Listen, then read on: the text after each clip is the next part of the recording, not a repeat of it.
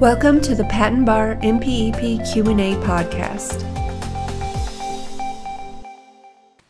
Today's question is as follows. During what conditions would the complete file wrapper and contents of a patent application published in redacted form not be available? The answer to this question can be found in Chapter 100 of the MPEP. This chapter covers secrecy, access, national security, and foreign filing. The answer is from the 9th edition, revision 10.2019.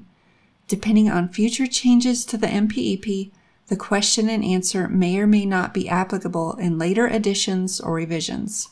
Again, during what conditions would the complete file wrapper and contents of a patent application published in redacted form not be available?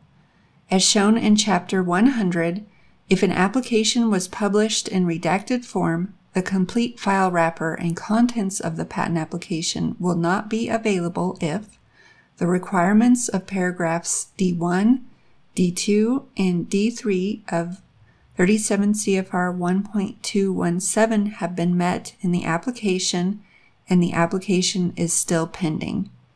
This question and answer comes from Section 103 of the MPEP. The following is a brief summary of Section 103. 103. Right of public to inspect patent files and some application files. 37 CFR 1.11 discusses the rights the public has to inspect files, such as patents and certain types of applications. This section outlines the exact documents accessible to the public.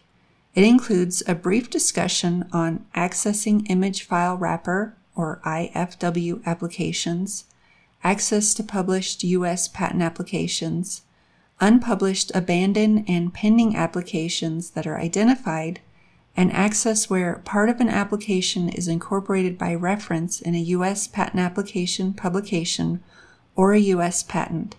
In addition, this section covers petitions for access by third parties, access where a patent relies on the filing date of an earlier but still pending application, access to provisional applications, access to applications involved in interferences or trials through the Patent Trial and Appeal Board, defensive publications, reissue applications, and requests for reexamination.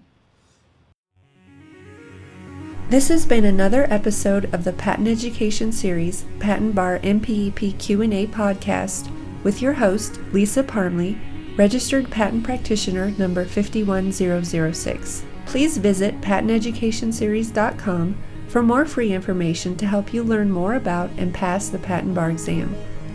Thank you so much for being part of the Patent Education Series community and for being here today. We're here to help you succeed. If you'd like to help the show, the best thing to do is to subscribe and share it with a friend. If you need anything or just want to touch base with us, please email us at info@patenteducationseries.com. We want to see you succeed and put the Patent Bar exam behind you. So again, head over to patenteducationseries.com for more free materials and information to help you pass the Patent Bar and get on the road to a new career as a patent practitioner.